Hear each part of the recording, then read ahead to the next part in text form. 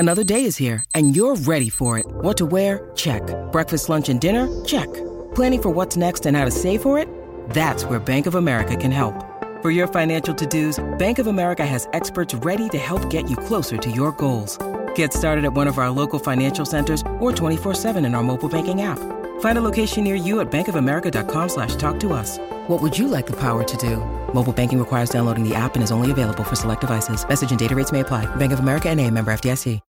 When you need mealtime inspiration, it's worth shopping Kroger, where you'll find over 30,000 mouth-watering choices that excite your inner foodie. And no matter what tasty choice you make, you'll enjoy our everyday low prices, plus extra ways to save, like digital coupons worth over $600 each week. You can also save up to $1 off per gallon at the pump with fuel points. More savings and more inspiring flavors make shopping Kroger worth it every time. Kroger, fresh for everyone. Fuel restrictions apply. Think you know the Brooks Ghost? Think again. Introducing the all-new, better-than-ever Ghost 16. Now with nitrogen-infused cushioning for lightweight, supreme softness that feels good every step, every street, every single day. So go ahead, take your daily joyride in the all-new nitrogen-infused Ghost 16. It'll turn your everyday miles into everyday endorphins. Let's run there. Head to brooksrunning.com to learn more. Yeah, there should be some passion. This doesn't have to be boring. You done get bored by baseball. Hey, one thing the game needs is more people like you. Still have grown men run around tight pants. It's Mookie Betts. This is Daniel Bard. It's Steve Aoki. There's Saul Talamacchia. This is Brock Holt. Hey, this is John Lester. Baseball isn't boring. Welcome to Baseball Isn't Boring. Here's your host, Rob Bradford. One of the most fascinating things in baseball for me, and I say it every year, how much money guys can make in a matter of a 2 or 3 week span. It's real and it's true. And with Montgomery, I guess you could spin it this way, is that not only do you understand that if your team gets there, that he's not going to shy away, but let's talk markets, right? Everyone talks about markets. Oh, well, he didn't do that well in New York. He did better in St. Louis. Well, yeah, he's in Texas, somewhere in between. But it doesn't matter what this is the biggest stage. This is the most pressure. It doesn't matter if you're in Boston or New York or wherever it is in July in a big game. No, you've been in the biggest games. You've been on the biggest stage. Market shouldn't impact you. I know that, he's prepping for it by spending all this time at Boston College, now with his wife. Saw that, yeah. Dermatology school. But so I think that this whole postseason run, to me anyway, it's like this not only made him a lot of money, but if I'm signing him, you should make a lot of money. Yep, I agree. And you know what you're getting. Again, you're going to get a guy that fills up the strike zone. And maybe that's the one thing, right? You look at the strikeout rate, and perhaps you want to see that higher when you start talking about a 9-figure deal for a starter. But I think he knows how to pitch to contact, looking, really quickly and seeing only 2 games in which he had more than 10 strikeouts. It's an 11 strikeout game and a 12 strikeout game. And those were both in 2021. And he did them as New York Yankees. Like, I don't buy into anything about New York. He had some good years there, right? That first year coming through that system was a really good one for him in 2017. He made 29 starts, had a 3.88. And even the last year, 30 starts with a 3.83 in 2021, the last full year that he had in a Yankee uniform. So I think he's fine in the biggest moments. I didn't see anything with him at all that made me wonder a little bit. Was he going to wilt a little bit in markets where there's a lot of pressure, a lot of questions, maybe guys poking a little bit and prodding and pushing? That's a no for me. I think he has no issues with it whatsoever. But you're not going to get a ton of swing and miss. That's why he's so opposite of Blake Snell. Blake Snell, of course, we know, led the league in walks, but the strikeouts were ridiculous. And the slider and the curveball combination, the way he got guys to chase and the rate of swing and miss was incredible. So from that standpoint, I think if you're building a championship caliber rotation, a perfect spot for him is 3 if you're deep, right? He can pitch at the 2 spot if you need it. But, I mean, if you're deep enough where he's 3, then I think you've put together a really good team, one that can do damage in the postseason. Now, you also have to match him up. I think it's really important. I always go back to the Oakland A's a few years ago when they still had Matt Olson and Matt Chapman and that great defense that they had there, and thinking about what kind of pitching staff they put together. They didn't strike out a lot of guys either. They made sure they had guys behind him, their starters, that could catch the baseball and do it well. I think Jordan Montgomery will rely on that. You know, the time in St. Louis last year, they were a disaster defensively. Now, he still had good numbers, but they were somewhat of a disaster. I think that you got to look for a team that is going to be at least average to above average defensively to get the most out of him, right? Trade Rumors is saying 6 years and $150 million. You're going to put that kind of investment in Jordan Montgomery. Don't give him a big slugging team that can't catch the ball behind him. That's not going to work. You're not going to max out your value. That's a great point. It's an outstanding point. And I guess so that sort of negates a question I had for you, which I love power rankings, but CJ Nitkowski's power rankings of guys that the stars that you would want to go after. And maybe part of it now is with a caveat because I think it's a good point by you. Depends what team you have. What's fascinating is they're all different. Even Yamamoto, we had on Lance Brzezowski, who did a great breakdown of Yamamoto about, and this too, from Japan. I mean, this is the differences in Japan, the adjustments in Japan, and Senga had to adjust. Senga had a great year, but he had to change how he pitched a little bit.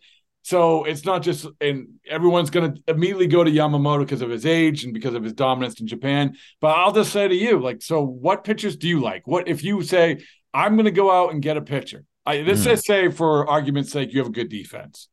So how would you power rank the pitchers? And you can throw in the guys who've already been signed, Nola and Sonny Gray and Maeda if you want. So, yeah, the way I kind of ranked them, I had Yamamoto 1, even though there's that little bit of the unknown. Snell 2 because of the swing and miss. Again, he can pitch from the number 1 spot. I had Nola 3, Gray 4, and I'm just looking at I have in front of me Montgomery 5. But there, like you said, there's different ways you get there. What does your team look like right now? Do you need one more piece, and you can go ahead and take a shot at one of these $200 million pitchers, and that's just Snell and Yamamoto probably? Do you need multiple pieces? If you need multiple pieces, the guy that I think is going to be sneaky and bringing a lot of value is Seth Lugo. Both Seth Lugo and Nick Martinez both went to the Padres with the idea that they wanted to have a chance to start.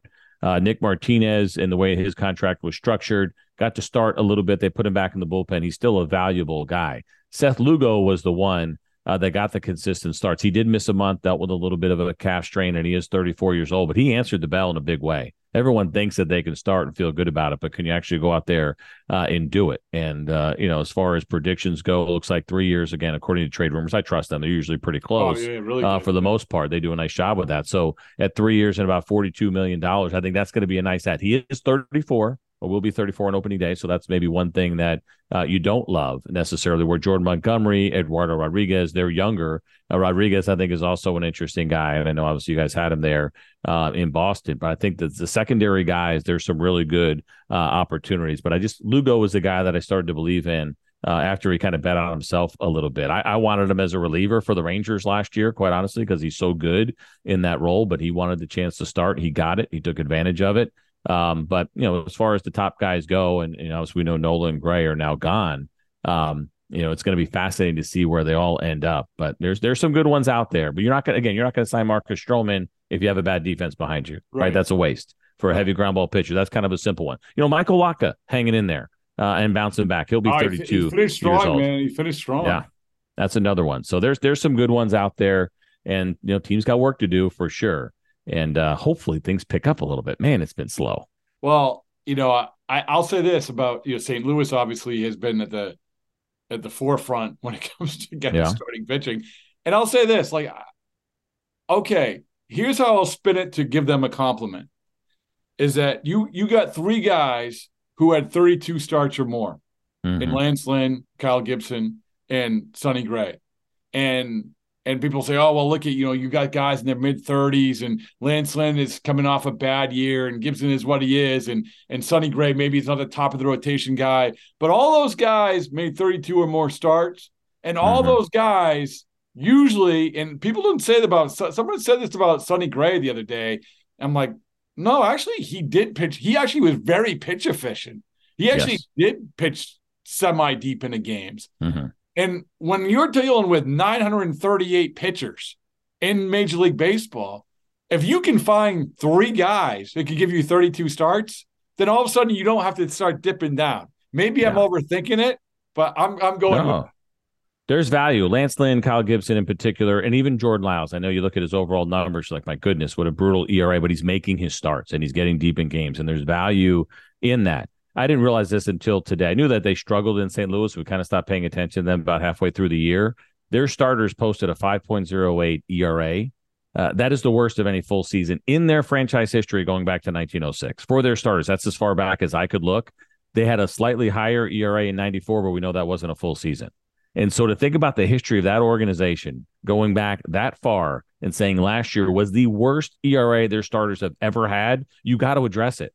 Even if it's like kind of, lukewarm moves, at least for the first two, they're serviceable guys, like you said, that are going to make their starts. Sonny Gray's an ace, and he'll pitch at the very top of the rotation, and they should be decent enough. They probably, as a group, I know it's going to be more than just those five, but realistically, they're going to give you closer to league average production. Now it becomes about, and their defense was bad last year, play good defense, and you got to score more runs. So they need to have another move in them. I know Mozeliak was talking today about a little bit about the offseason being fluid and knowing they still have other things to do. For me, that's addressing the offense, perhaps cutting bait with a couple of guys that just it hasn't worked out, and trying to score more runs and give me league average starting pitching. You can win with league average starting pitching if you're doing some other things really well. And I think they'll get that, and they'll have an ace that can match up with others for sure in Sonny Gray. Well, you're our ace. I appreciate it, CJ. I appreciate your time. And in celebration of opening day, we've got a special episode of the Moth Podcast for you. The theme is baseball and the surprising ways it connects people. I gaze out at the players on the field, and then I look over at my dad, and I realize that in the silence between us that something has changed. It's like I'm seeing him for the first time.